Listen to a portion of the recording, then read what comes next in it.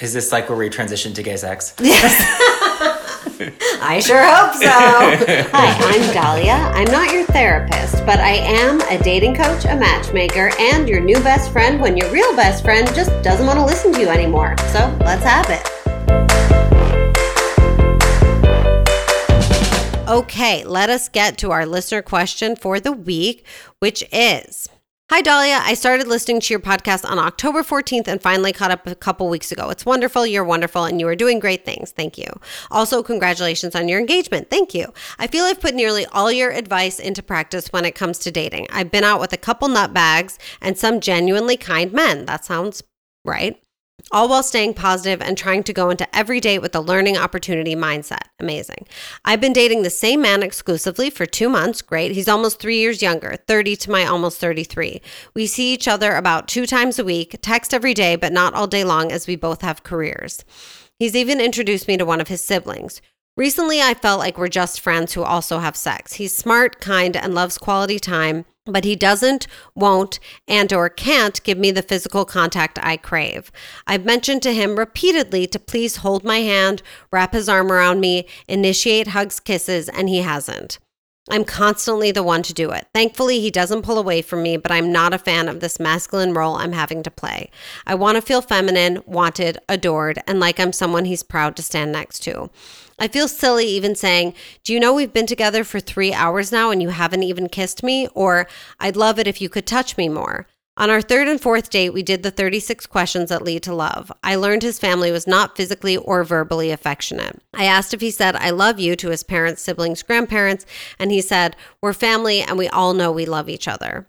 I asked if he hugged any members of his family. He said he sometimes hugged his mom if she wanted/initiated it. I read the 5 love languages years ago. I remember reading you can teach someone to love you in your love language by loving, acting, communicating to them in your own. I know it's only been 2 months, but I feel like I'm begging him and he doesn't seem to try. How do I start a conversation that doesn't embarrass him, make him feel inadequate, or make him feel bullied? This is a great question. This is a tough one because I've actually been in this situation myself. I was in a relationship where, and I'm a very affectionate person. I need a lot of physical touch and affection.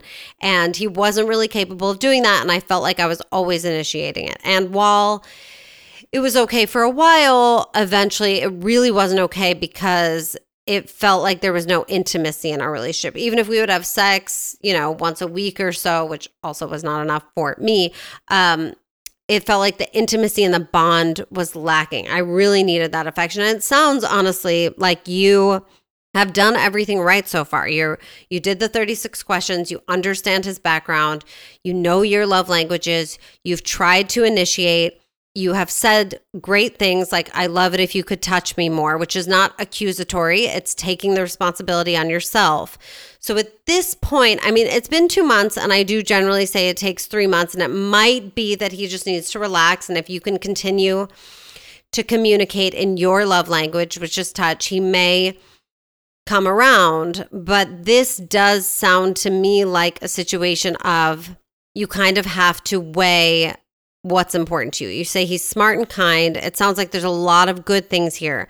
But if this affection is something you really, really need, at this point, you kind of have to assume he's not going to change. When it has to do with someone's upbringing, it's very hard to bring about a change in them, especially because you have told him what you need. And I talk a lot about telling someone what you need. And I always say, you can't expect them to know. But once you tell them what you need, you can expect them to respond in kind and to at least make an effort to give you what you need. And you're saying that it doesn't seem like he wants to try. And he may think that he's trying. And I'm not a fan of ultimatums, but I think you have, one more conversation where you say, and I'm sure you've already said this, but you do it again, where you say, my love language is physical touch. It's super important to me. As wonderful as I think you are, and I think you're wonderful, and I enjoy you so much, it doesn't feel like a romantic relationship to me if there isn't physical touch beyond when we have sex. And I don't want to be the one initiating it all the time. You could say, what could I do to make you feel more comfortable? Do you want me to tell you what kind of touch I like? Another thing I would say is the times he does touch you, to really make sure you're positively reinforcing that behavior. Positive reinforcement really works wonders. So if someone does something right, you want to praise them for it. So even a small thing, you say, I really liked how you put your hand on my back at that party. That felt really nice. Or, it makes me feel so good, and kind of tell him what he is doing right. Highlight the moments he's doing right.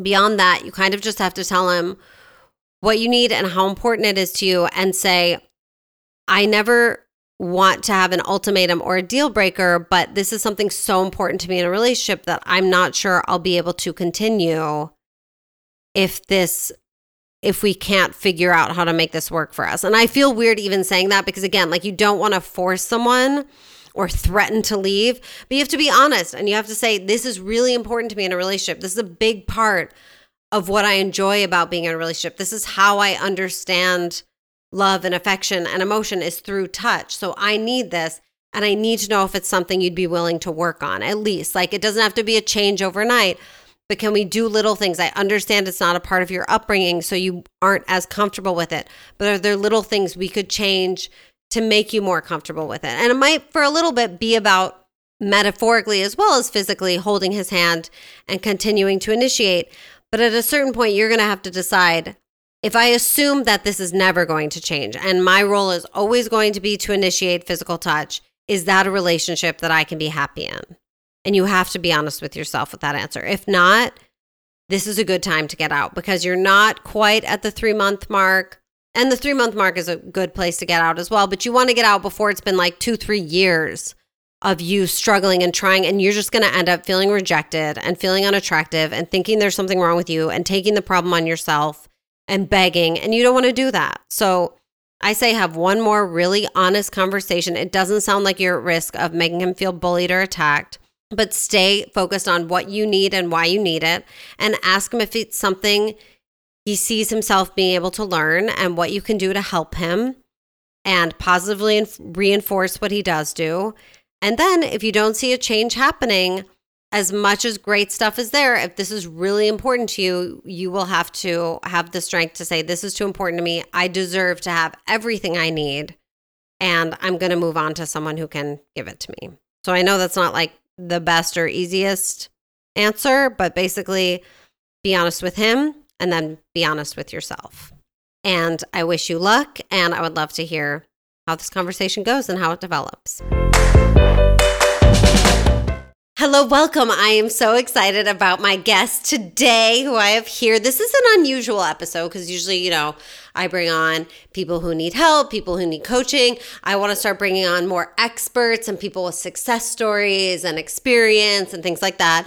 Today, I have with me not only a good friend, but also my wedding planner. Yes! Woo! Jason Mitchell-Kahn, my amazing wedding planner. He has written a book about gay weddings. What's the book called? Getting Groomed. Getting Groomed, about gay weddings. He is like the premier wedding planner. He's like won all these awards on the Knot, and just like every day I feel like you're winning a different award for being the world's best wedding planner. Well, I'll come here every day with this kind of introduction. It's true. And I vote to give you the same award just based on the experience I've had thus far. Aww. We're having a wonderful time. Jason is extremely patient. I tend to be a little indecisive about things. I feel like weddings bring up a lot of like, what do I really value in life kind of moments. And there's nothing like that moment to throw me into a tailspin. They are, I find, they're a great exercise for a couple that's about to enter into a marriage, because it really does test you as you are forced to make decisions about budget and venues and flowers and all the details that go into it. You have to do it together. Right.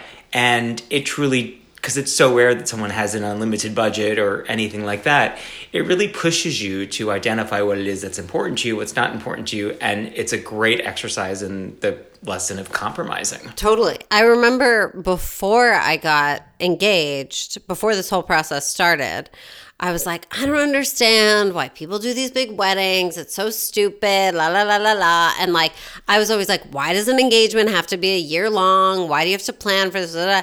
And now I totally understand that it actually is a really important time for the couple. And I think also a reason I've had a few people, maybe just one person on here, but a few clients who have called off engagements, that it's actually a really important, not limbo, but kind of like gray area year between like we're just dating and like we're totally married. And it's like this interesting problem solving year. Whatever you decide to do for the wedding, whether you agree to elope or whatever, I think it does. I think it can be like really revealing for a couple. And also like if it goes well, it really prepares you for those even bigger decisions and problematic moments in the future. Absolutely. And it should be a fun experience for a couple to go through. And the ones that do the best are the ones that keep that in mind. And really, I mean, there's of course going to be stressful moments, but it's the beginning of a collaboration as a couple. Yeah. And so it's like a project. Right. It's like producing a show together. Yeah. It's like, how do we want our show to look? I think a lot of people, when we first got engaged, were like, oh, you guys are going to fight. Like, just be prepared. And we're not a couple that fights. Like, we just don't. Mostly because whenever I try, Matt simply will not engage. And he'll be like, we're not doing this. And I'm like, okay. But I want to.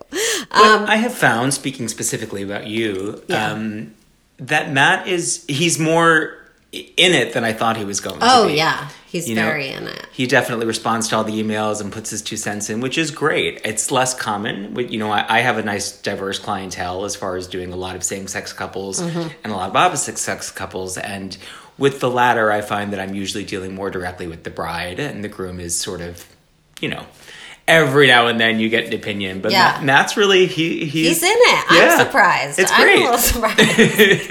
You're like, this is not what I signed up for. I mean, it's actually... Because I was never a person that thought about my wedding, like I never, especially because I got married and divorced at like 22, I was like, well, that's it for me. Probably next time it'll just be, an elopement and a courthouse, or it'll never happen again. Either way, I'm fine. I was never a person that could like picture what that would look like. So I'm actually grateful that he's like better at making decisions than I am. And he's better at being like, this isn't a big deal. Because I'll get stressed out real quick. And he's the one that's kind of like, this is supposed to be fun. Like, we don't have to stress out. And he kind of like takes me back to earth and is like, this is about our families coming and seeing this happen. And I almost every other day will be like, are you sure we don't want to elope? But I think now that we have made a couple, or we're about to make our second deposit on a thing, that to me is going to be the point of no return. Yeah, I mean, wedding planning, I think, like so many other things, is challenging in the sense that we live in this world where, like, our senses are sort of always, in a good way, overwhelmed with abundance. Mm-hmm. Like, you look on, even if you're just scrolling on Instagram, like food pics, and you say, you want that. It's just, we're tempted to want the best of everything. Mm-hmm. And there truly can be no limit to what you could spend on the wedding. Yeah. And so it's so often about reeling in, well, yes, I mean, that taller centerpiece might look more dramatic in the photo, or, whatever it is. But ultimately, a successful wedding is about how you make your guests feel. Yeah. And that's often achieved not by spending money. How is it achieved? While we're here, I promise we're going to get to more relationship-y, advice-y, coachy stuff, but for my own selfish purposes. Well, for one, sometimes with couples, what I'm hired most to do is to plan the reception part of it, which is everything from the food and the band and the lighting and things that are very, very important. But it should never be without utmost consideration what happens in the ceremony, because that is what sets the tone of what then you celebrate. Mm-hmm. And a ceremony should be reflective of the couple. And I find that they're most successful when, for your guests, they create an emotional experience, and not from doing it in a forced way, but one that really makes people think, have laughter, have tears, go inside a little bit, remember what marriage is all about, and then celebrate the couple that you're witnessing entering into it. Mm-hmm. And when that's done in a way that is reflective of the couple, it's easy to celebrate. You've gotten everyone sort of emotionally there. And then throughout the reception, part of how you continue to do that is in a lot of the little details and showing that you really thought through it and that you cared. Mm-hmm. And that is, I think, it's so rare that someone will tell me the thing I remember most about that wedding is how good the food was. It's never that. Yeah. You know, it's about the people you were with, the conversation you had, the speech you heard that made you laugh, or, you know, the sense of humor that was on this sign in the bathroom. Like, things like that are usually what people remember so much more. And I try to remind people of that as they come to me being like, well, we can't afford everything that we wanted, you know? Yeah, because I think originally we were like, we can do everything. We're going to have the most fun and be the most creative. And then when we started freaking out about the budget, it was like, okay, but what do we need? And what can we, like you said, create a feeling about without having to like buy all this other stuff or throw money at it or whatever it is. I think a perfect example is when you do assigned seating and you have the decision to either number your tables or name your tables. Oh. And I mean, I'm a very diplomatic wedding planner. I don't believe there's a right way to do anything. It's about what's identifying what's right for a couple. But if you name your tables and it then creates a conversation amongst the people that are sitting at that table for whatever reason, you've already begun the icebreaker. I love that. Versus if you're just sitting at table 3, there's no meaning to that. And I really like when couples have a sense of humor, and it doesn't have to be super cohesive. It doesn't have to be themed like it's like a bar bat mitzvah. It can just be things, sayings, people that mean something to the couple. And it's really fun watching the guests figure out what it is. You know, the why they're at a table that's named that. I mean, I had a straight couple that recently thought about naming their tables after contestants from Drag Race that didn't make it to the finale because they just thought it was super fun. I love that. I wish we could steal that. We could actually, we watch so much trash reality, we could easily poach that from one of the many. Married at First Sight, 90 Day Fiance, Love Island, Temptation Island, we could just name them all those things. I also just think it's a wonderful juxtaposition to the idea of what feels very formal, which is assigned seating. And that it's not that you're lacking the organization to still figure out the best 10 people per table if that's how they're broken down or whatever. Yeah. But it allows your guests to have a sense of humor with the night too. I love it. Like, oh, I'm at Bob the drag queen. Yes. Although he was a winner, so that didn't fit in that category. But I the first actually, one that came to mind. I want to Vanjie, I guess. Vanjie would be a great one. Yeah. I would want to sit at Vanjie. She's best. Matt does a great Vanjie impression. You should ask him. Oh, next time we have our meeting, maybe we're our cake tasting. But to tie this to dating, because that's what I do, it's interesting because it immediately made me think of, you know, and this is probably a very obvious comparison, but in this day and age, especially with Instagram and Pinterest and all this barrage of images of how you could look or what you could do better or how you could cleanse or whatever it is, people, I find at least, I mean, I have a few clients like this, but I also see it out in the world, people who are not necessarily finding the success they want to find with dating. And they'll say, well, I need to pay for this enhancement, this Botox, this, and this is no judgment on doing those things, but I'm just putting it out there as an idea.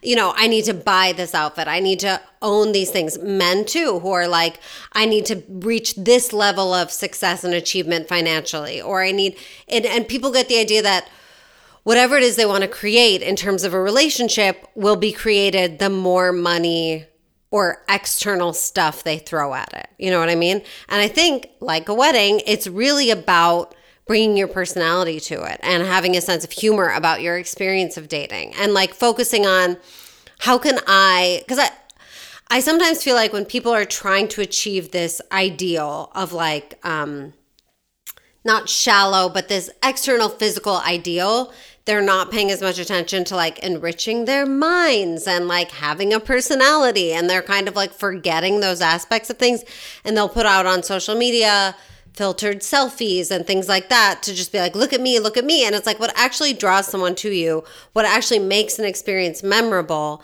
is the personality and the substance of it and like the attention to detail, like you're saying. So I think, you know, people, sometimes I'll have clients push back at me that they're not ready to date right now because they don't feel good about their bodies at the moment, or they want to get their skin together or what. Like, I actually have these conversations. I mean, I think that is a little unrealistic just because I think if you feel that way currently, you're sort of always going to feel that way. I mean, can't we always have a better body and, Except for you, Jason. You never could.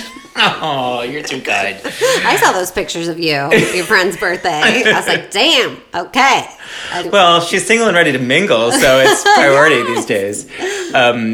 Plus, I truly do find that working out regularly is what gives me the most energy to get through, like, this very busy life. Yes, yes. And it's like the hour to turn off emails and whatnot and put my efforts somewhere else.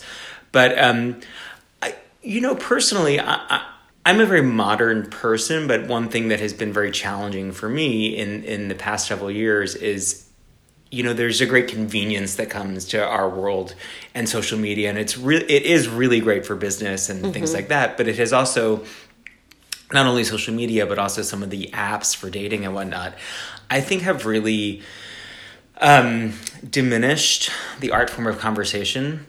And I crave personal in-person conversation with people, much more so than I find that I have the ability to have endless chat online. And so I would, if there's someone remotely interested, I always just want to say, well, let's just go for a drink or something. And if we decide we're not clicking, then we can just decide that. Yeah.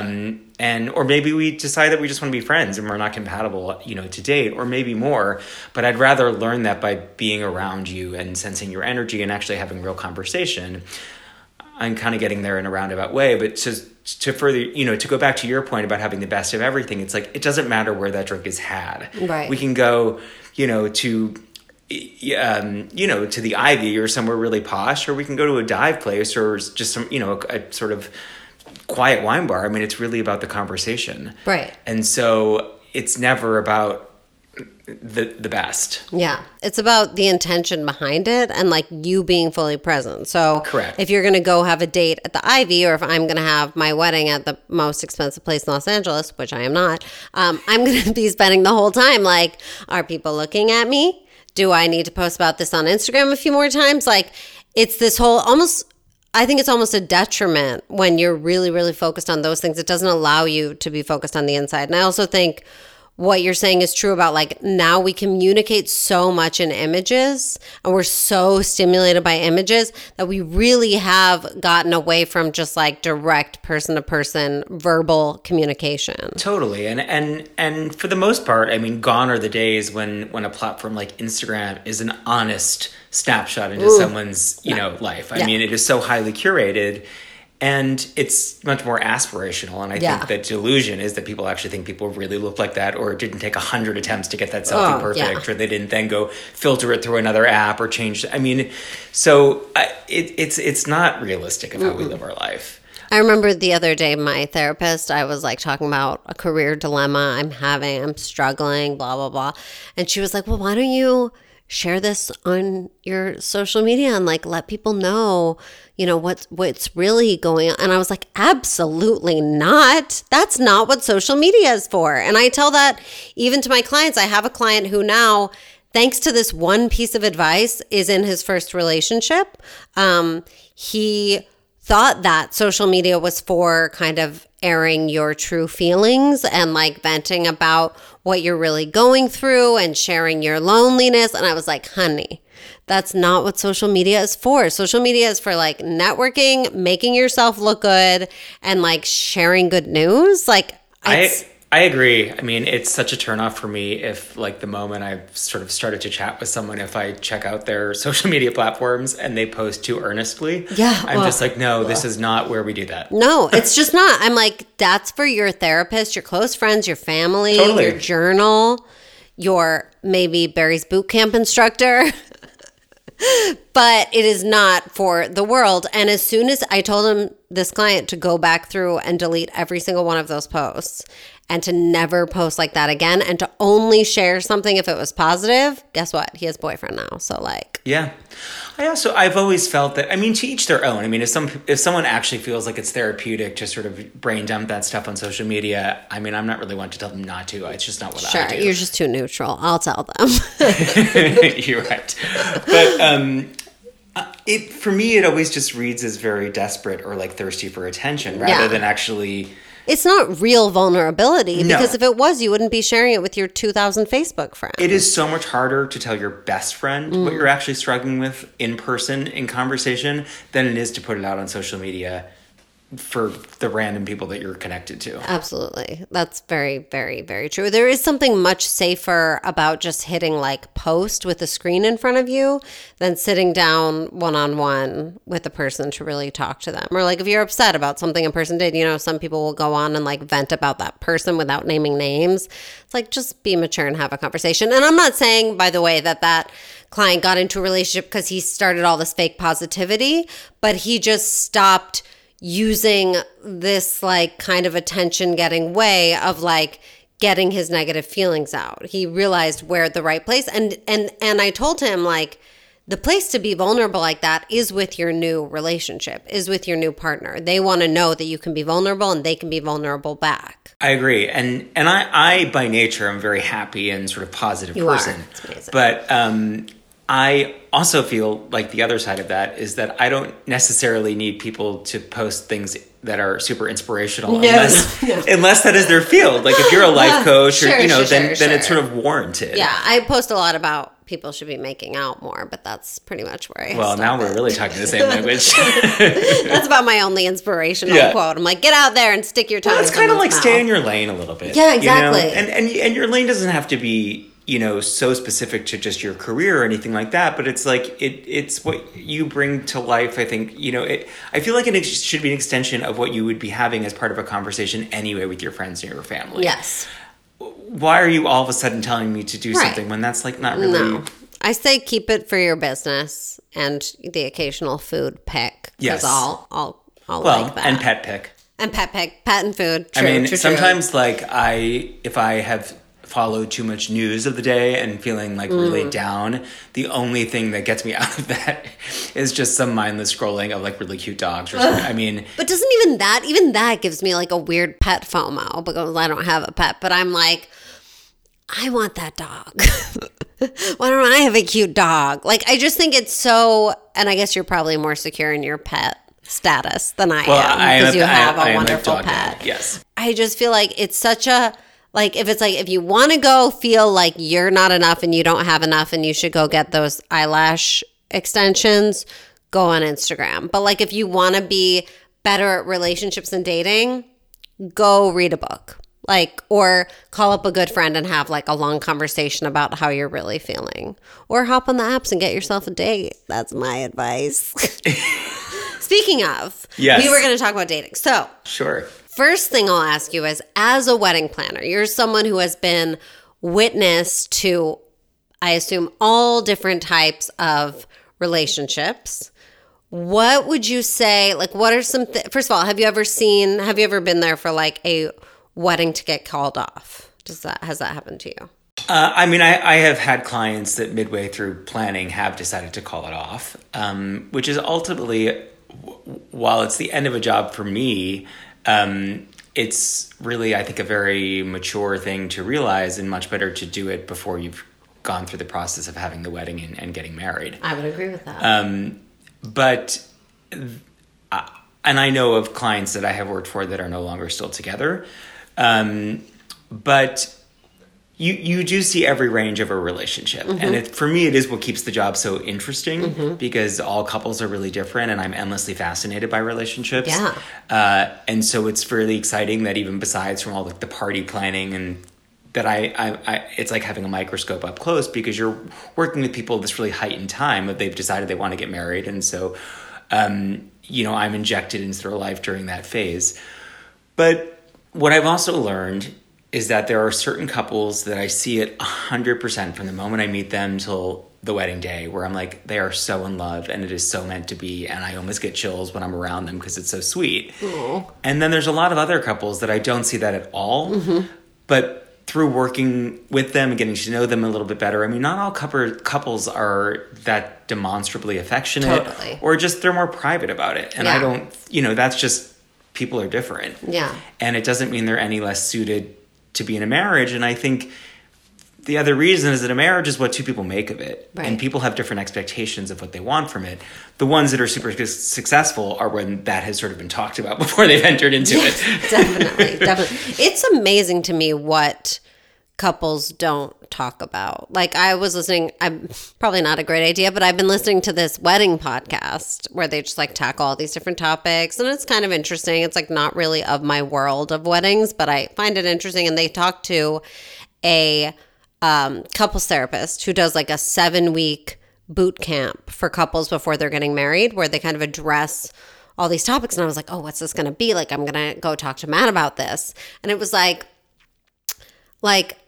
some of the things were helpful. Like, have you talked about how sex was addressed in your family, how you learned about sex, or kind of or like how was money talked about in your family? But then other things were was just like, have you talked about your future? Like, have you talked about if you both want kids? Have you talked about what you want to do with your money, or what your finances are going to be once you get married, or, you know, how much you want to have sex, or things like that, that I'm just like, wow, I can't believe that's still something that needs to be taught to talk about before you get married. Well, I think some people are ill-equipped, or it's not their natural tendency to talk about that kind of stuff. I talk about everything. Yes, and I certainly came from a family where, for the most part, we did too. So, yeah. I mean, I've never really like had a lot of secrets or anything like that. But, I know in my last relationship, which I know we're eventually going to get into, yes. We were certainly people that we loved each other, but we avoided confrontation. Mm-hmm. And so anytime it was a subject that we both knew was going to be challenging or potentially not end well, we often, sought to avoid it rather than confront it. And that's something that I've learned is not a recipe for success in a relationship. Yeah, totally. On the flip side, being the planner, yes, being the third person in the room often. Yes. And like I said, I mean, being someone's wedding planner is, I think, a term that is really defined very differently by each couple. And, mm-hmm. Some really just want me to help plan a party and pick vendors and things like that. And others, it's truly like becoming a relationship therapist for the time that we work together. And some people feel so comfortable with me telling me so many things. So they'll come to you and be like, my husband is doing this, future husband is doing this, this, and this, and I don't know what to do? Correct. Wow. Or also, I don't know how to handle this because I know that this makes them uncomfortable, but I really want this, and I'm not sure to have this conversation. Good to know, Jason. Yes, I'm available for it all. And it's so helpful for me to know people's family dynamics, because that often, plays a really big part in it. I do see the couples that really communicate well about the challenges of planning a wedding, what that brings out. Some like really handle it well, and some don't at all. I mean, I have been at tables where people have thrown drinks at each other and walked out screaming at one another, and it's so odd to me because that's like not something I would ever do while I'm in a relationship with somebody. But people are like that. Yeah. And like the people in the couple threw drinks at yes. each other? Like at their wedding? Or like when you guys were doing like a food tasting? It's oh my gosh. Almost always about making a decision, usually related to money, and someone feeling some sense of insecurity that like, if we do that, what are my friends going to think or what are my family going to think? Mm. And if they're not in alignment about that, things start to really spark. I've seen conversations along the lines of like, how could you think that looks good? How could you think we're going to do that for, in front of our friends and family? Mm-hmm. And it's like making the other person feel so little. Yeah. But it's really out of insecurity of the person is causing that argument. And I've really seen it escalate. And then to my amazement, it's like the next day they'll apologize to me. Sorry, we were just having a stressed out moment. We went home, we talked, we made up, we're on the same page. And so I have learned that a lot of relationships seem to operate from that sort of heightened place of fighting. Boy, sounds stressful. It is. Just, I've sat there where I've heard, fiancés say to one another in front of me, "You're really embarrassing me right now," and I feel very uncomfortable because I think it's a very rude thing to say. Yeah. But some people, that's just like how they talk with one another. Right. I just got off a call with a client who went through a pretty bad breakup where they hadn't even really been dating very long, but already like the way they were talking to each other and relating, and he was kind of negotiating himself around it. And I was like, how come it didn't occur to you sooner that this is not the way people talk to each other, you know? And I think for some people, they come from either a high conflict household, childhood, and they're just used to that. I know that I've been in one relationship, I can think of it, two, in particular, that we're very high conflict, a lot of fighting. And it's like, if you're used to that from when you grew up, you're like, oh yeah, this is familiar to me. This is what love is us just kind of being horrible to each other. The highs are high, the lows are very low. And you just kind of don't think it could be any other way. And some people even think if it is another way, like the first probably 6 months with Matt, I was like, why aren't we fighting? Like, there should be, does that mean we don't care? Are we not passionate? Is it not really love because we're not fighting? And I just kind of had to learn that, like, actually that's healthy and adult to treat each other with respect and not get into like name calling, screaming battles. Yeah, it took me a very long time to ever understand my parents' marriage. They're very happily married, and I think one of them. Where are you from? Where'd you grow up? I grew up in South Florida. Oh, the Jewish suburbs. Oh my gosh. Sort of between Fort Lauderdale and Boca Raton. Yeah. No wonder you look so good with the tan. Aw, thank you. Natural. They really had similar expectations for a marriage, and for that reason are very well suited to each other. They're very independent. They love each other, but they're not inseparable. They have a lot of different interests, and they have outside social lives and social circles as well as their communal one. But they were always on the same page as far as how they wanted to live in a marriage and then be parents. But part of, I mean, they bicker a bit, but I never saw them ever have a real fight. Big fight, yeah. They would, it's like little things that kind of get on each other's skin, which I think just the nature of like sharing a space with anybody is, the way you would with a roommate or anything like that.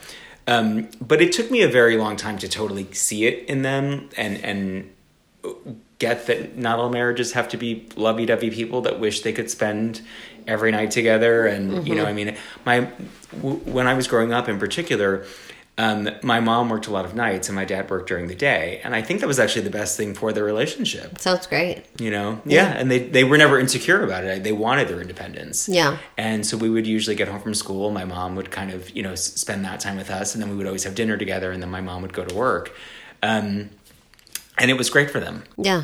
I think that's super healthy. I mean, I know I've referenced this on here before, but I'll do it again. But the most recent Chris Rock comedy special wasn't particularly good, but he had a great moment where he's talking about the whole like texting cell phone culture. And he's like, my parents were together for 50 years. Why? Because my dad went to work and did not have my mom in his pocket all day. Like they had space. They didn't see each other. So when they saw each other, they had something to talk about. They missed each other. They hadn't been checking in the whole time. And I thought that was really powerful because I think now, especially because we can communicate all the time, we think that we should, and we think we should share. I think there was some study that showed couples who have separate interests and separate friend groups do much better than couples who share everything. They kind of I think studied a lot of Facebook situations, relationships, and saw that most couples, and that's not to say you can't be obsessed with your partner and want to spend a ton of time with them, but I think it's very, very healthy to have independent interests and lives. I agree. I also think it relates beyond romantic relationships into friendships. I mean, I sometimes still get nostalgic of the old days when the need to go to brunch and talk about what happened for the week was so pressing because we didn't follow each other's lives on social media or text each other all day long. Right. They were legitimately oh, I don't know what happened to you the past 7 days. Yeah. And now it's just very different. I mean, it's like we're following everyone's lives so closely that we feel like we saw them, that I'm like, I don't need to catch up with you. I know exactly what you did. And but you don't. And I've had certain friends because I Instagram for business. And so I'm often telling what's going on in my life because that's sort of part of the brand that I'm building as a wedding planner. But then certain friends that, are not hired or haven't hired me to plan their wedding will be like, well, I see everything you do on Instagram. I was like, but that doesn't mean that we're spending this time together or that I haven't had a chance to tell you about it. Right, exactly. You're like, that's my wedding planner life. That's not my everything else Jason does life. Correct. Which I would like to hear about. Well, I try to keep it on brand as a professional. Yeah, of course, exactly. But that's what I'm saying about social media. It's all of my posts are about dating coaching and or it's like me and Matt. But it's like there's much more to my life that I'm not sharing. I just don't think social media is true intimacy. So why would I treat it that way? Correct. Would you say there is something that you can tell when a couple isn't going to either make it to the wedding or the marriage is not going to last? Can you pinpoint like a common trait or something like that? Or is it kind of random? Well, I think it's usually lack of communication. I think it's perfectly normal to want different things. But if you can't communicate through that and reach some sort of landing place, I think it's going to be challenging. Yeah. I think a wedding is just a small microcosm of what the future of a marriage will bring. That's probably true. I mean, weddings are very, in some ways, easy because it's like a specific date and experience, and you have some form of expectation of what it's going to be, but it ultimately lasts one night. Yeah.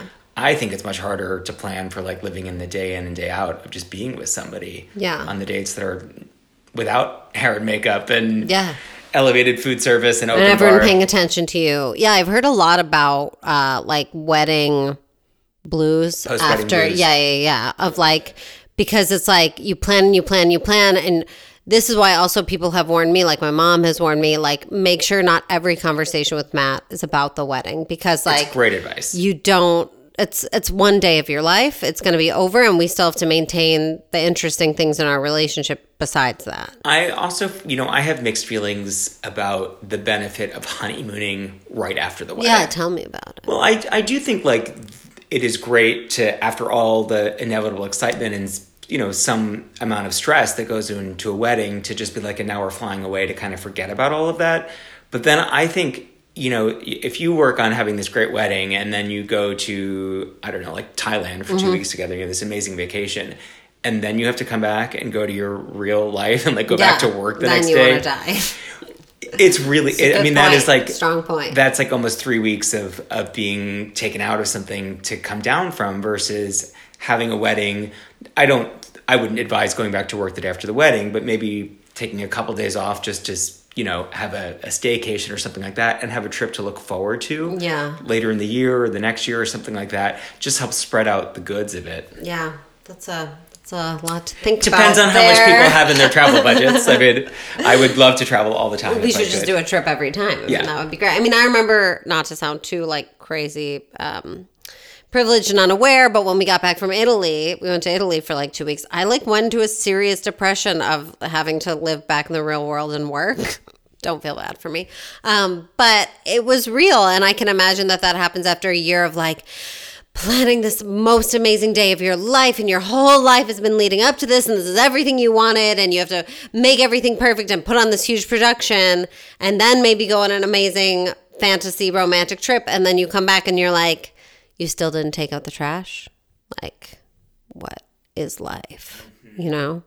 So I think that's good advice too, to kind of keep you grounded in the day to day, and remember that the wedding is just a day, and it's not the meaning of everything. It's a day, and it's a special day, and it should be. I mean, it's an elevated version of your life, but it should still be reflective of who you are. Yeah. And like you just said, it is just one day, and it does go away. I mean, I think the most common response I hear from people is that they just can't believe how fast that day goes. Yeah. And it's after you've put anywhere from, I've worked on all different timelines, but with some couples, almost 2 years of planning, all builds to this one day that is really, the event is 6 hours. You add time before that for photos and getting ready and whatnot, but the actual event is typically 6 hours. Yeah. So a lot of work goes into building into that, and then it just sort of finishes and comes down very quickly. So how would you say a couple their early dating, how could they set themselves up for success long term? Having seen where people are at when they come to you, which is often they've been in long-term relationships, they already have a lot of their habits kind of ingrained. What do you think, both from like your own dating experience and so what you've seen? You're talking about early on in dating before they're necessarily engaged? Yeah, like early on. How do you set up yourself for a healthy relationship, healthy communication dynamic? Well, I think you have to really approach it from a place of security in yourself. And there is no point in I think, in really hiding things about yourself to the person that you're beginning to have feelings for, because you need them to love you for who you are and to fall in love with you for everything that you are, flaws and all. And I think people are more successful and they can identify their own flaws, and not say that I'm perfect and I'm going to fix them all, but like, this is me. I like alone time on a Sunday morning. It's really hard for me to think that I'm going to give up that time. You know, maybe you can work on it, but just addressing what it is about them that are things that they know that could potentially be either off-putting to somebody else. But we all I think we have to be comfortable in our own skin to really succeed in a relationship. Mm-hmm. And sort of going back to what you were saying earlier about some clients of like, well, I'm not ready because I'm not comfortable enough with my body, or, you know, I mean, real relationships are rebound from that. Mm-hmm. You know, I mean, it is unrealistic to marry someone, or not even just marry, date someone and think that their body's always going to stay the same, or that we don't fluctuate as people, or emotionally we're going to stay the same. Right. We never know what curveballs life is going to throw us, be it career stuff or family stuff or anything, or political stuff that's very stressful. Very stressful.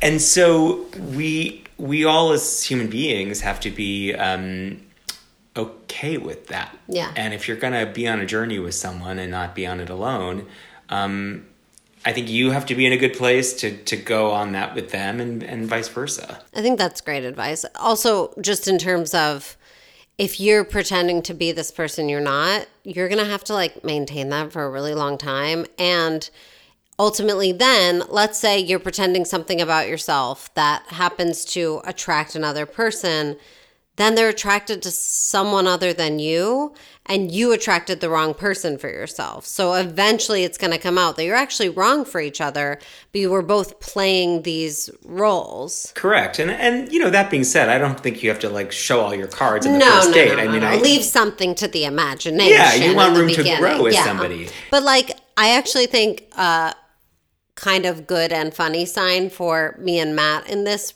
wedding process was like the first thing we both agreed on was, when we got engaged, was we need a wedding planner. And I was like, I could easily, because I work from home, so I was like, I could be like, I got it, I can do it, I'm gonna Pinterest the shit out of this thing, like I'm gonna do it.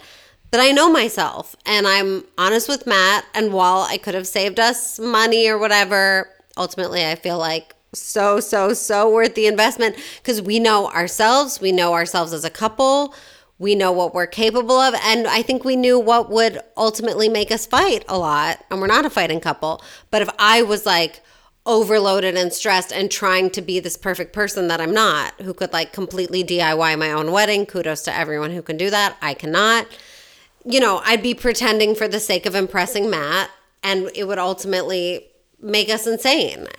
I mean, yes, I think a wedding planner in that process is like a moderator, which is very good, which is why, you know, even just, not as a couple, but just sometimes as individuals, I think therapy is so good, because you need to hear it from a professional rather than just a best friend or a sibling or a parent. Yes. I mean, there's just something about an expert talking to you who's not invested in line, you know, to butter it up or, you know, right, just to really be truthful about what the process. So a wedding planner can be that way.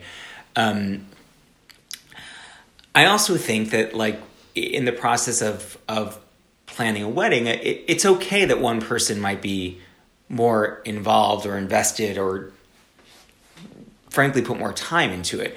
But that person can then not resent the other one for being who they are. Right, exactly. I've had lots of times where they're like, oh my God, they have no idea that I've spent 10 hours on Pinterest trying to find this. I'm like, well, but they didn't ask you to do that. They didn't. They were probably fine with you not doing that. Right. Yeah. They would have been like, whatever flowers look good or whatever it is that you spent the 10 hours. Yeah.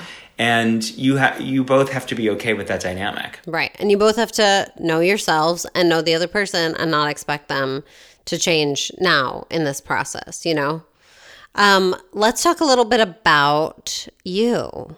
Is this like where we transition to gay sex? Yes. I sure hope so. You, as a wedding planner, but also as a human, you are divorced, and happily. When you were married before you were a wedding planner, right? Well, it was, Yeah, I mean, it was beginning around the same time. Okay. So my career was sort of coupled with getting engaged and planning my own wedding. Oh, interesting. I had been an event planner. I was planning lots of different types of events, including some small weddings. And I was really loving weddings, and then I got engaged, and so it sort of just took off from there. Can you tell me a little bit about like how you met, how long you dated, like a little about that? Yeah, absolutely. Well, I was someone who got into events via hospitality first in restaurants, because I was always a writer and initially moved to New York to write for theater. And my ex-husband was in a reading of a play that I wrote. Oh, so he was an actor. He was an actor. Okay. And I knew there was something incredibly special about him from the very first day he walked in the room to meet to read this part. And what I always loved about our eventual relationship was that we didn't date right away. I mean, we just sort of knew each other for a couple of years. And there was something about timing to all of it. And when we were ready to date, we did. We fell in love very quickly. But we dated for over 2 years, and then we got engaged, and we had a year being engaged. And so, we were together for 3 years before we were married. It felt very right. I mean, Was marriage something you had always wanted? well,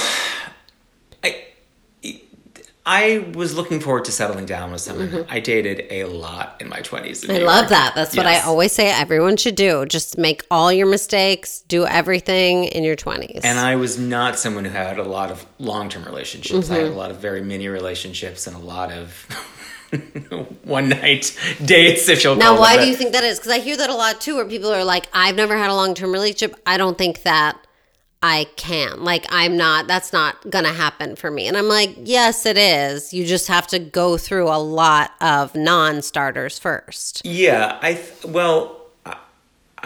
that's a two-part answer. I mean, I think in my 20s, I was always sort of holding out for some really something different that wasn't what I wasn't finding in the people that I was meeting. I had this idea that I was truly just going to meet somebody that was going to, like, knock my socks off, or Sweep you off your feet, Sweep blow me off you my away. feet, It was going to be magical rom-com. and be magical rom-com, and also just be, like a great person to bring to the family and be really inspiring about their career. And just like, I mean, I was really just wanting all these things in one person. Yeah, and, the laundry list. Yes. And what I eventually learned is that what was happening is I was finding all of that in my friends. And I think I made the mistake of trying to think that one person was going to enter and do everything that my friends were doing, but also be someone that I would be romantic with. But I mean, I'm a Cancer. I'm a nurturing type of person. Living with someone was very natural. I was very happy to do it.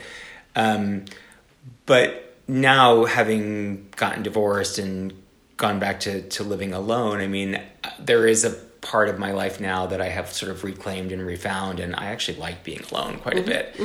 I think that whenever I'm in my next serious relationship, I'll be a lot more cognizant of that and valuing alone time and separate time. And, I'm a people person. I'm around people all the time. That there's a joy in going home and being alone and finally just turning it off and having to talk to people and explain my day. Yeah. I always say, I mean, my dog Barnaby is who truly got me through divorce. I mean, we had only had him a few months until we started splitting up and eventually, breaking up permanently. And I had never had a dog before. Not only is he very special, but a dog doesn't know what kind of day you had. They are just so excited to see you when you come in the door. And they don't care what you look like. They don't care if you cried 3 times that day, if you didn't finish your work, and there's just such a joy in that. I think Kathleen Turner said it once, that she loved going home alone because you close the door and like nobody sees what goes on anymore. Wow. And there was a part of that because I'm someone who is very used to presenting an authentic version of myself, but that person is relatively put together and grounded. Of course, you have to be happy. on, definitely. Yes. And especially as like the rock for all these relationships. Yeah. And so that time period of my relationship coming undone and getting used to, I mean, I was not ready to be that person in public anymore. It was a real effort even just to, to be around my couples. I mean, I spent over a year before I ever felt comfortable telling a couple that everyone knew that I was married. And I think I spent a year working for people where I would literally like put my wedding ring back on when I would take a meeting. Oh, wow. Because I wasn't ready to talk about it. Well, and also, I mean, there is a certain amount of, I can imagine, judgment, like there's this weird thing that happens when people find out I'm a dating coach. They're like, well, are you in a relationship? And I am. But if I wasn't, that wouldn't make me any less qualified. Right. And you were coaching when you weren't. Right. I mean, totally. And I think that probably made me more qualified because I was out there dating. I knew what everyone was going through, and I wasn't just like, well, the way I see it from my throne is blah, blah, blah. And it's like, but I could see that too being a little bit nerve-wracking of like, I'm a wedding planner. People know I'm married. And now am I going to like look like a failure? That's exactly what was cycling through my head. And it took therapy and time and a decent amount of wine to wine. Really come to the acceptance and conclusion that divorce is not failure. No, I say this all the time, but I think like breakups and divorces are so extremely important to dating happiness, but also happiness in general. But I just think we have this wrong idea that if you don't end up marrying someone and staying together forever, it wasn't a successful relationship. And I think, one, we gain something from every relationship we're in, whatever that is.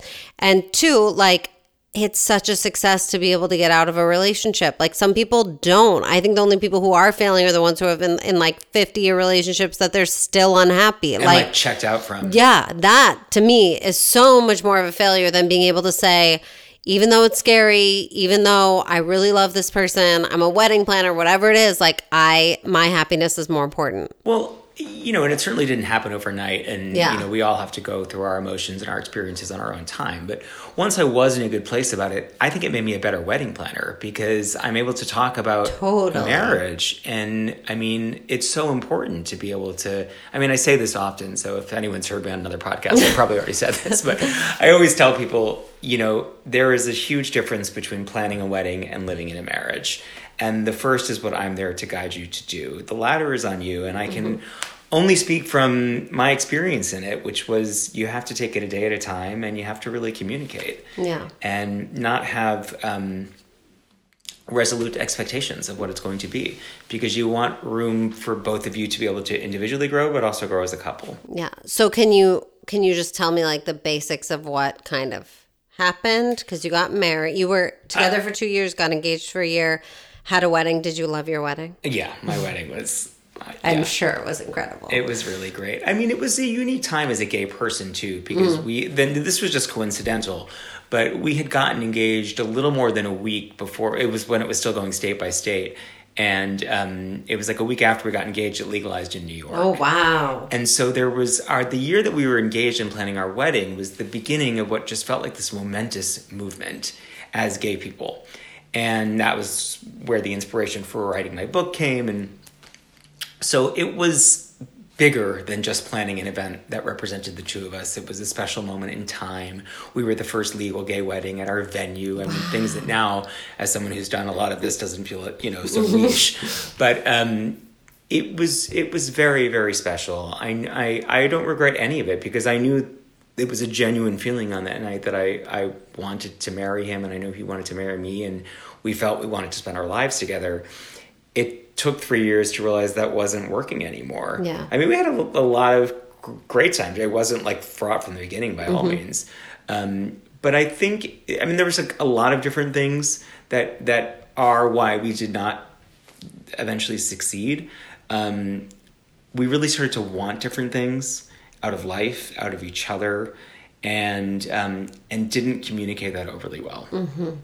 Like you didn't communicate that before you were married, or once you were married and started feeling that way, you didn't really talk about it? A little bit of both. Mm-hmm.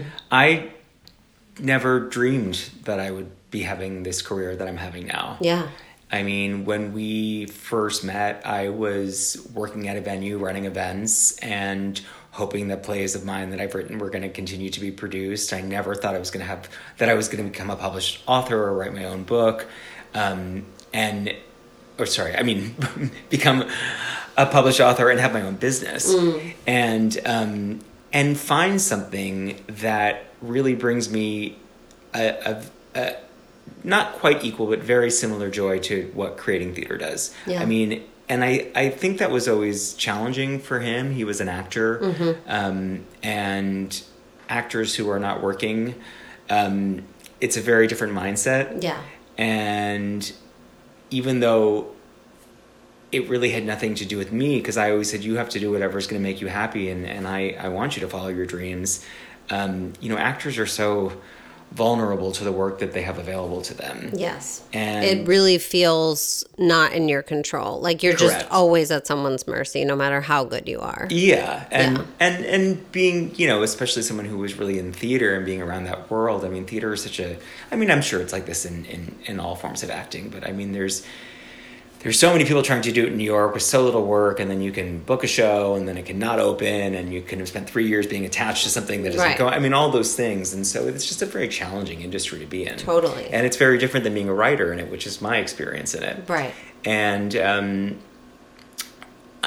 there was a part in watching me become more of a name and get some press because of writing a book and becoming a wedding planner, where there was some, I think, jealousy and resentment. While he was happy that I was having success, Of course. I think it made him put a bigger mirror up to his own self. Yeah. And yet we couldn't identify that and talk about it. We'd be present that was going on. And Did you guys ever do couples therapy? Well, it's a bit of a sore subject, but All right, never mind. well, no, I mean, when we were really not working, that's what I wanted to do, and Yeah, he really did and not. he did not. He was kind of Gotcha. ready to just be done, but I mean, we're still in touch. I mean, we're not super close friends, but I still love him. I mean, I want him to have his best life possible, and I know he wants that for me. But it's very hard to come undone when you've begun to build a life together. Yeah. Living together and commingled families and friends and a dog and, all Yeah. those things. That was really challenging because the world doesn't stop. No. And you realize that a relationship not working feels very small in this, in the scheme of the problems of the world, but Right. it's all you can It's think your about when you're whole going in world. it. Right. But you can't be like, I'm going to call in sick to everything because I don't want to deal with it right now. Especially for something that lasts, I mean, it was months that felt that way. Right. And yet the world has to go on, and you have to go to work, and you have to clean your apartment and walk your dog. And How did you, because I know like getting out of relationships is very scary for a lot of people, especially something secure, especially something so tied to this image that you had or this fantasy that you had or this just, you obviously had planned your future together and that's how you saw your life. How did you find kind of the strength and the resolve to say like, I have to get out of this or I have to leave? I think thankfully that ultimately is my core sense of beliefs. I've always been a very positive, like things happen for a reason kind of person. And once the initial sadness wore off, which really just came from time and letting myself ugly girl cry plenty of times, Yeah, whether it very was to important. friends or alone on my couch if they weren't there, knowing that it was going to be okay. Yeah. And, there's so many other things in life that did bring me joy. I mean, this was all happening while, my sister and her wife were building their family, and there were, a niece and nephew that just mean the world to me. And watching, being able to be a part of that. I have such a good family. I mean, I'm so lucky because I know not everyone has that, but everyone was so there for me and so present and supportive. And, you begin to feel like, okay, well, I don't want to be a martyr. I mean, it's just divorce. Like, it's very common in this country. I love that. I'm calling this episode "It's Just Divorce." It's just divorce, right? I always say I'm the like the marvelous Mrs. Maisel. I'm the fabulous divorcee of the Upper West Yes, Side. you are. You really are. I mean, you have a beautiful apartment. You have a great dog. You're bi-coastal. You have this great business. You're the wedding planner everybody wants. Well, I look at part of. I mean, again, it's easy. Like you have to let time and you have to let it happen at the pace that it is. But there's so much in my life that I love now that it would not have happened had I not gotten divorced. Yeah. I don't.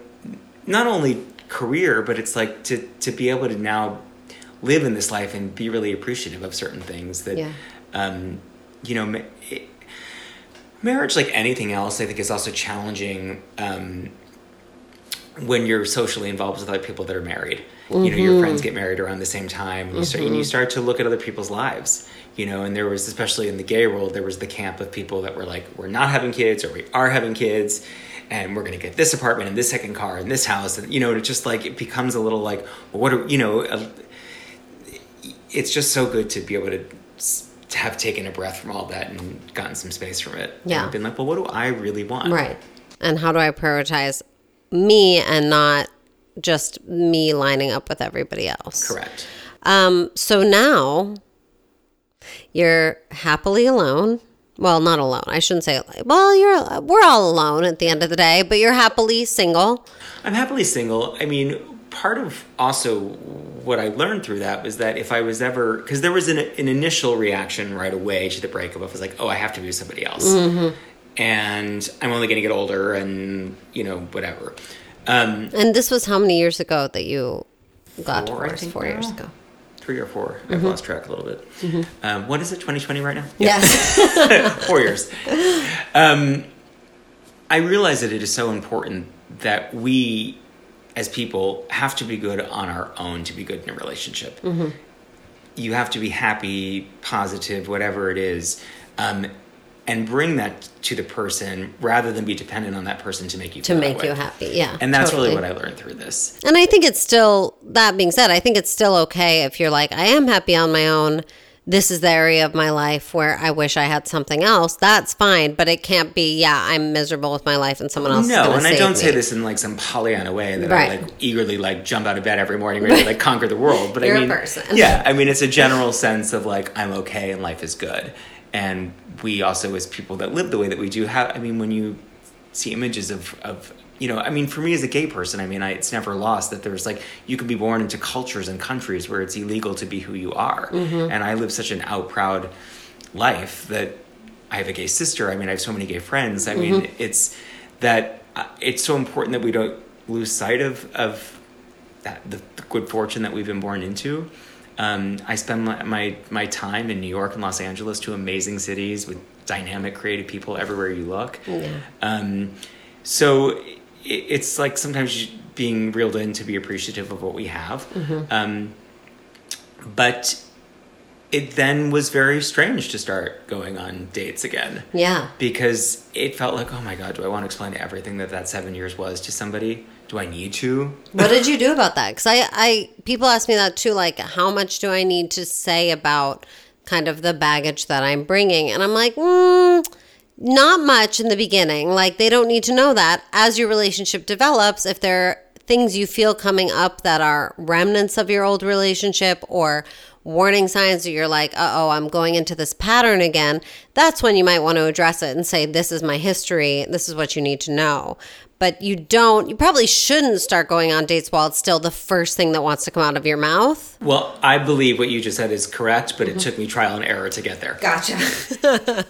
So at first you were like, so I'm fresh out of a divorce. Yes. Let me tell you about it, which also healthy. Also, like, if that's what you use dates for when you're first getting out of something, go for it. Like, if you need to go have a sounding board that is held captive your audience, great, do it. And again, I mean, so much has changed in a matter of like a handful of years, but not only was I within the first year that you could get married in New York, then I felt like I was relatively early on in the gay divorce train. And there's so many gay divorcees already. And it's been comforting to get to know other people, and we all sort of, I mean, everyone obviously has a different reason as to why, and some people have gotten out of, you know, very dangerous situations or toxic situations, or there's been death, or, you know, without, I mean, in the scheme of things, my role leaves that out pretty good. Yeah, we just realized we weren't, you know, working anymore. But again, I mean, divorce should not be failure or be something to be ashamed of. And so really owning that has felt really great. Yeah. Yeah. So now back to dating. We keep going there. So you did, when you first got out of the relationship, you were like, panic mode, gotta find someone to fill this hole. Like, let me go and go on dates. Then I assume you were like, enough. I need to figure out how to be okay on my own a little bit. Did you have some incidents that inspired that, or were you just like, Yes, and I also realized that there was a part of me that was really craving a lot of just validation of wanting people, like, even if I didn't really want to like date them long term, but shouldn't they want to date me? I bring all these things to the table. I'm amazing. Yeah. And that's like the worst energy to put off when you're like trying to initially connect with somebody. Yeah. But it made me realize that I was seeking validation in a place that wasn't healthy. And that's ultimately what led me to be like, it's okay if I go for maybe the longest I have in my entire life without like being physical with somebody, which was very different than my behavior in my 20s. Love it. You know, and I don't know. I mean, some of this is like specifically gay. But I find that sadly part of our, you know, community of people that say they're single or looking to date or whatever really aren't. And they are not looking to truly connect or have real conversation. And not that I'm the only one, but I definitely think that's where I differ, at least to a lot of the people that I've found myself trying to have conversation with. But it's made me really value the friendships that I have, and then the people that I have dated. It's been really nice, and to have guys that we're not just like talking about our physical stats or the money that's in the bank or the things that sometimes people are looking for up front, to just have real conversation. And I mean, my whole thing now is, after having been married and divorced, is I just don't really have an end game. You know, I just, if in this moment we're enjoying ourselves and we decide we want to see each other again, great. Let's not put a goal on it, because I don't feel, I mean, if I settle down and get married again, I will do it because it feels right, but I don't feel like I have to. So my dating advice for everyone right now would be, go get yourself married and divorced so that then you can be in this wonderful headspace that Jason is in. I love that. Which is like high enthusiasm, low expectations. Like, let's go hang out. Stakes are low. If we enjoy seeing each other, we'll do it again. But I do think, you know, obviously there's so much societal pressure and pressure people's families put on them, where people are just in some ways not capable of going on a date without immediately looking at the person in front of them and seeing the big picture flash in front of their eyes and saying, is this my husband? Is this my wife? Is this my long-term person? Are we going to get married? Should I start picking out my dress? Like, that whole thing has just taken people over as the only sign that you are successful at relationships. You can be perfectly successful at relationships and dating just by going on a date with a different person every week. Like, I don't care. It's about being present for it and enjoying yourself and really getting to know a person, and not about like hitting the milestones. Yeah, and sometimes, again, when you have no end game or expectation, it's like there was a moment where I was like, I think there was 1 week where I went on a date with, you know, like someone almost every night, and they were really exhausting experiences, and I kept thinking, well, why am I spending all this time putting myself out there? Like, I don't actually, I really just like want this to be over and to like get back to my life where I can like do my work and see my friends and, you know, whatever. So it just depends on where you're at. Yeah. You know, like sometimes for me it's fun to go on dates, and sometimes I just want to break from it all. But it sounds like you're really good at listening to yourself and not like making excuses, where some people be like, I'm just going to focus on me, and then like not go on a date for an entire year and then be like, why am I single? But it sounds like you're good at being in tune with yourself and knowing when you need to like stay home and recharge and see friends and family and Barnaby, and when you need to shake yourself up and go out and get some physical contact. Yeah, I mean, we're also recording this right after the holidays and New Year, which was for me a very restorative break. Yes, of course. And a bit of time of reflection. Do you think you ever use your busyness of your career as maybe a way of not going on dates? I mean, it sounds like you're not really in a place of like, I need a relationship and I don't know why I don't have one. But do you think you're ever like, not hiding behind it, but a little bit using it as just like, oh, just too busy? 100%. It's even sometimes just my social life with my friends, because I have a life in 2 cities, and like, which sounds like really fabulous, and a lot of times it is. Yeah. I feel like I get the best of both worlds. I can like see a Broadway show one night and then the next day be like hiking in Runyon Canyon with friends. But it's also a way to sometimes just be, I'm sorry, I'm out of town. Like, I'm not available for that. Right. And it's also, I think, maybe a little bit, and I could be wrong, but how you're never going to feel lonely as long as you're always like busy and your calendar and your travel is packed and you never have to have like kind of a quiet moment with yourself. Correct. Which, so there, some of it, especially initially, might have been a bit of wanting to escape. But I've also, even before all this, I've always been someone who likes to be very busy all the time. I'm not like really like a sit at home, do nothing kind of person. No. It's so much better. But I could see just maybe from time to time if you're like, I've been keeping myself awfully busy. Is there any part of my life that maybe could use a little more attention? Yeah, and there definitely have been a few guys that have sort of said to me, like, you're really great, but you travel all the time. You're not really here all the time. Yeah. And in those moments, I've had to really dig and be like, is this someone that I would change that for? Ah, that's good. And usually the answer has been no, or I think I would change it. Or, if you're really clicking with someone, I think they'll come on the ride with you. Yeah. Who doesn't want to be bi-coastal with Jason? I do. Well, Barnaby's taken that slot. Yeah, sorry. He comes everywhere. Have you ever, like, met anyone? This is like a dream of mine, but have you ever met anyone at one of the weddings you've been planning, or are you always, like, 100% professional on the job? Met them for what purpose? Any purpose? Good times? Anything? I'm hoping this will happen at my wedding is what I'm saying. Oh, good. I'm running through my head of the single men who are coming. I might have to pick a few more. Yes. Yeah, I mean, I've definitely been given phone numbers. I've been asked to hang out with people again after interacting with them at a wedding. And in some ways, I'm proud of that because I feel like they're seeing me at what I do best. Yeah, totally. It's like if they saw you performing in a show. Yeah, exactly. Yeah. And in the scope of being a wedding planner, I'm someone who like loves the actual wedding day. It's like the opening of the show. Yeah, totally. Opening and closing same day. Great. Yeah. And so when a guest is just seeing me like in the part of it all that I love the most, there's something nice if they're drawn to me for that reason. But I also don't want to always just like talk career with people. Sure, of course. And I, even though I've got a real sense of humor about what I do, I am a total professional on site at weddings. So it's usually these conversations begin more at after parties and things like that. Love it. But it's always it's a funny thing because I'm someone who like in my personal and social life likes to be, I'm a bit boozy, but I never drink at weddings because I'm working.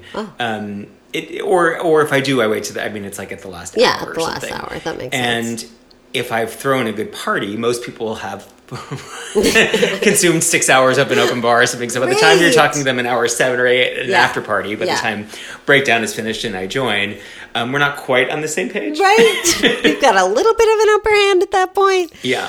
So it's, to see if it would continue beyond that sometimes is the real question. But so has that ever happened? Yeah, I've definitely gone on dates with people that I've met at weddings. I love this.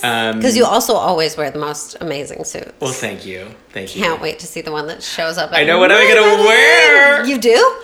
You don't know. No, I don't know. Because I wear something different to all of them. I'm so excited. not always it's not always a brand new everything, but that's, these. But a customized look. Yes. At this point, my closet of suits and tuxes is out of control. Wow. Jealous. Pocket squares, ties.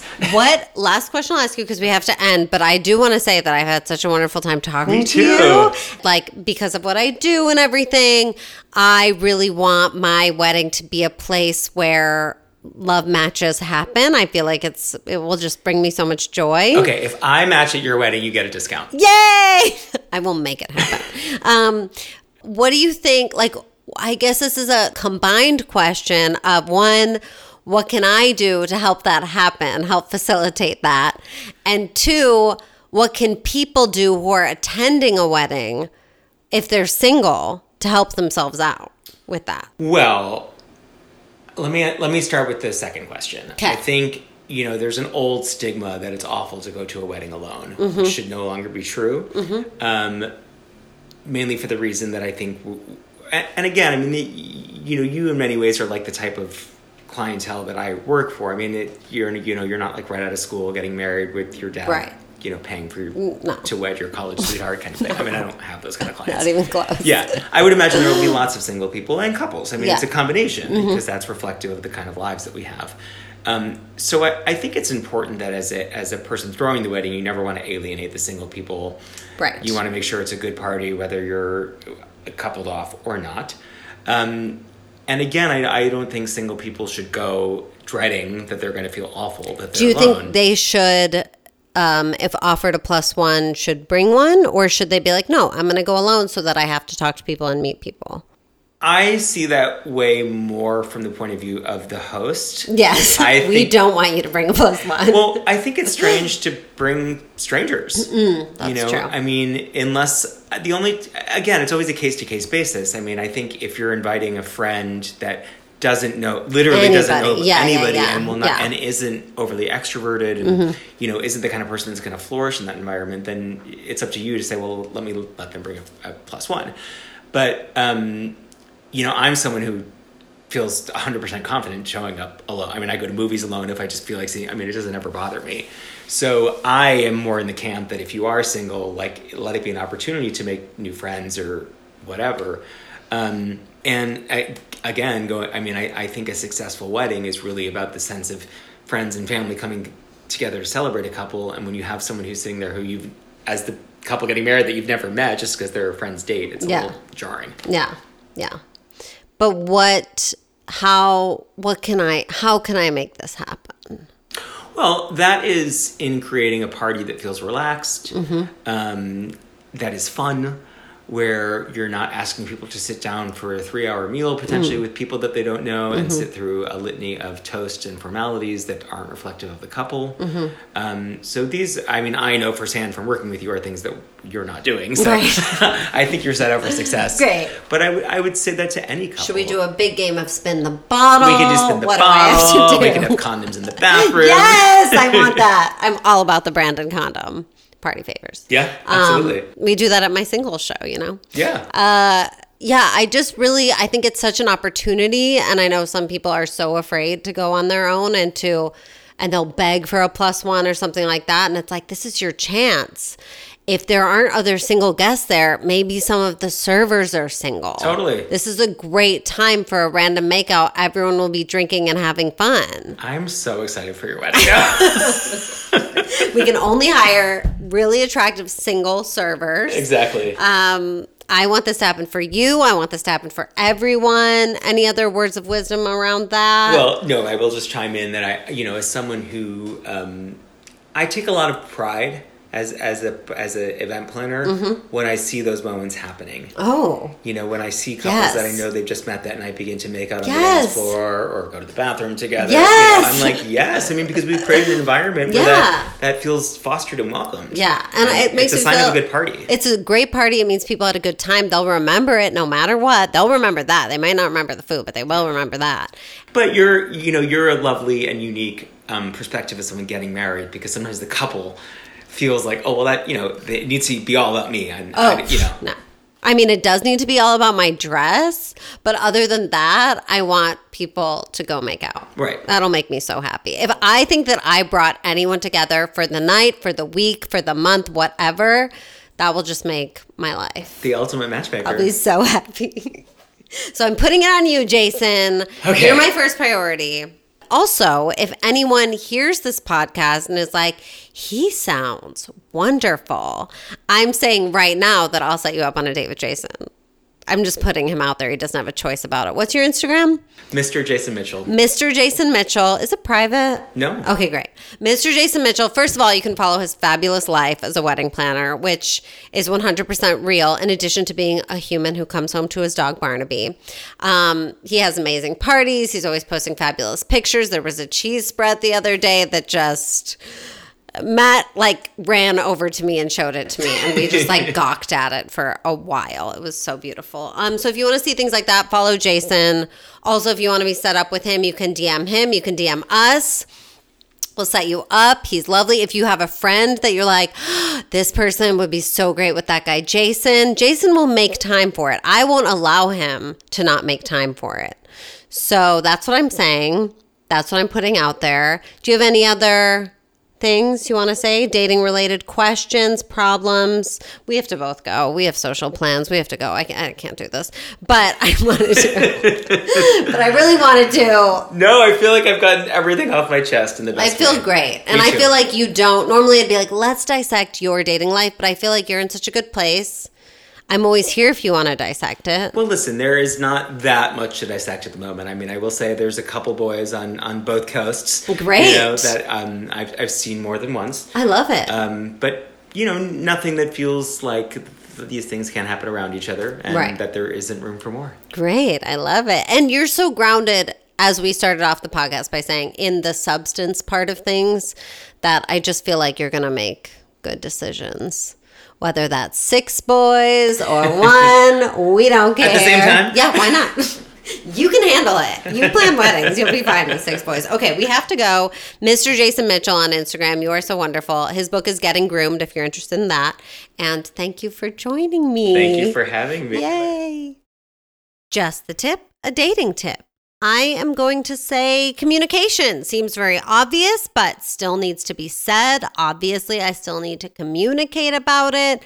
Basically, wherever you are in your relationship, whether it's the year of planning your wedding, you're already married, you've been dating for a while, you just started dating, it's all about being upfront from the beginning about what you need, what you want, where you see things going in the future. This doesn't mean talk about kids on the first date, but generally speaking, don't jump to the benchmarks of a relationship because you want to get there without addressing all those little things that need to come first, like the way two people communicate, the way two people talk about finances. That stuff, it doesn't need to be saved for dating for a year. It can be at the 3-month mark, before the 3-month mark. The important thing is that you're communicating and being honest about who you are. You don't want to pretend to be someone else for the sake of getting someone to date you and commit to you and then come out with all the things you really want and need. Like, oh, I don't really know if I need to have kids when you know you need to have kids. And then a year in, you're like, no, but I need to, don't you? And they're like, no, this isn't what we talked about. And then, that was a year of two people not being themselves. So I think Jason, as we heard, sees a lot of communication issues come up with people planning a wedding. And I think we should all just think of it at any moment we have the opportunity to communicate and be honest about what we want and need. And if it turns out the person we're with can't give it to us, we'd rather find out sooner than later. So, spend the first dates, light conversation, enjoy getting to know each other. And then once you feel it's going somewhere, start to really open up about what you need, what you see in your future, how you feel about major topics, and be honest about it. Don't pretend to be someone else. Communicate about who you really are, and then the person you're with can decide if they want to be with you rather than them deciding they want to be with who they think you are and then everybody being disappointed later. So communicate, be honest, don't be afraid. It will help you get that much closer to the person who's right for you the sooner you can be honest. Send us your questions, Not Your Therapist Podcast on Instagram and notyourtherapistpodcast@gmail.com. Thank you so much for the amazing Jason Mitchell, my wedding planner, for joining us today, author of the amazing book, Getting Groomed. You can see him everywhere winning awards. You can find him on Instagram, Mr. Jason Mitchell. He is single and dating and having a great time. So if that's your thing, check him out, Mr. Jason Mitchell. Thank you to Melissa Gruen, my social media producer, Josiah Thorngate, my editor, Christine Bartolucci, all of you for listening, rating, reviewing, sharing this podcast, and making dating fun.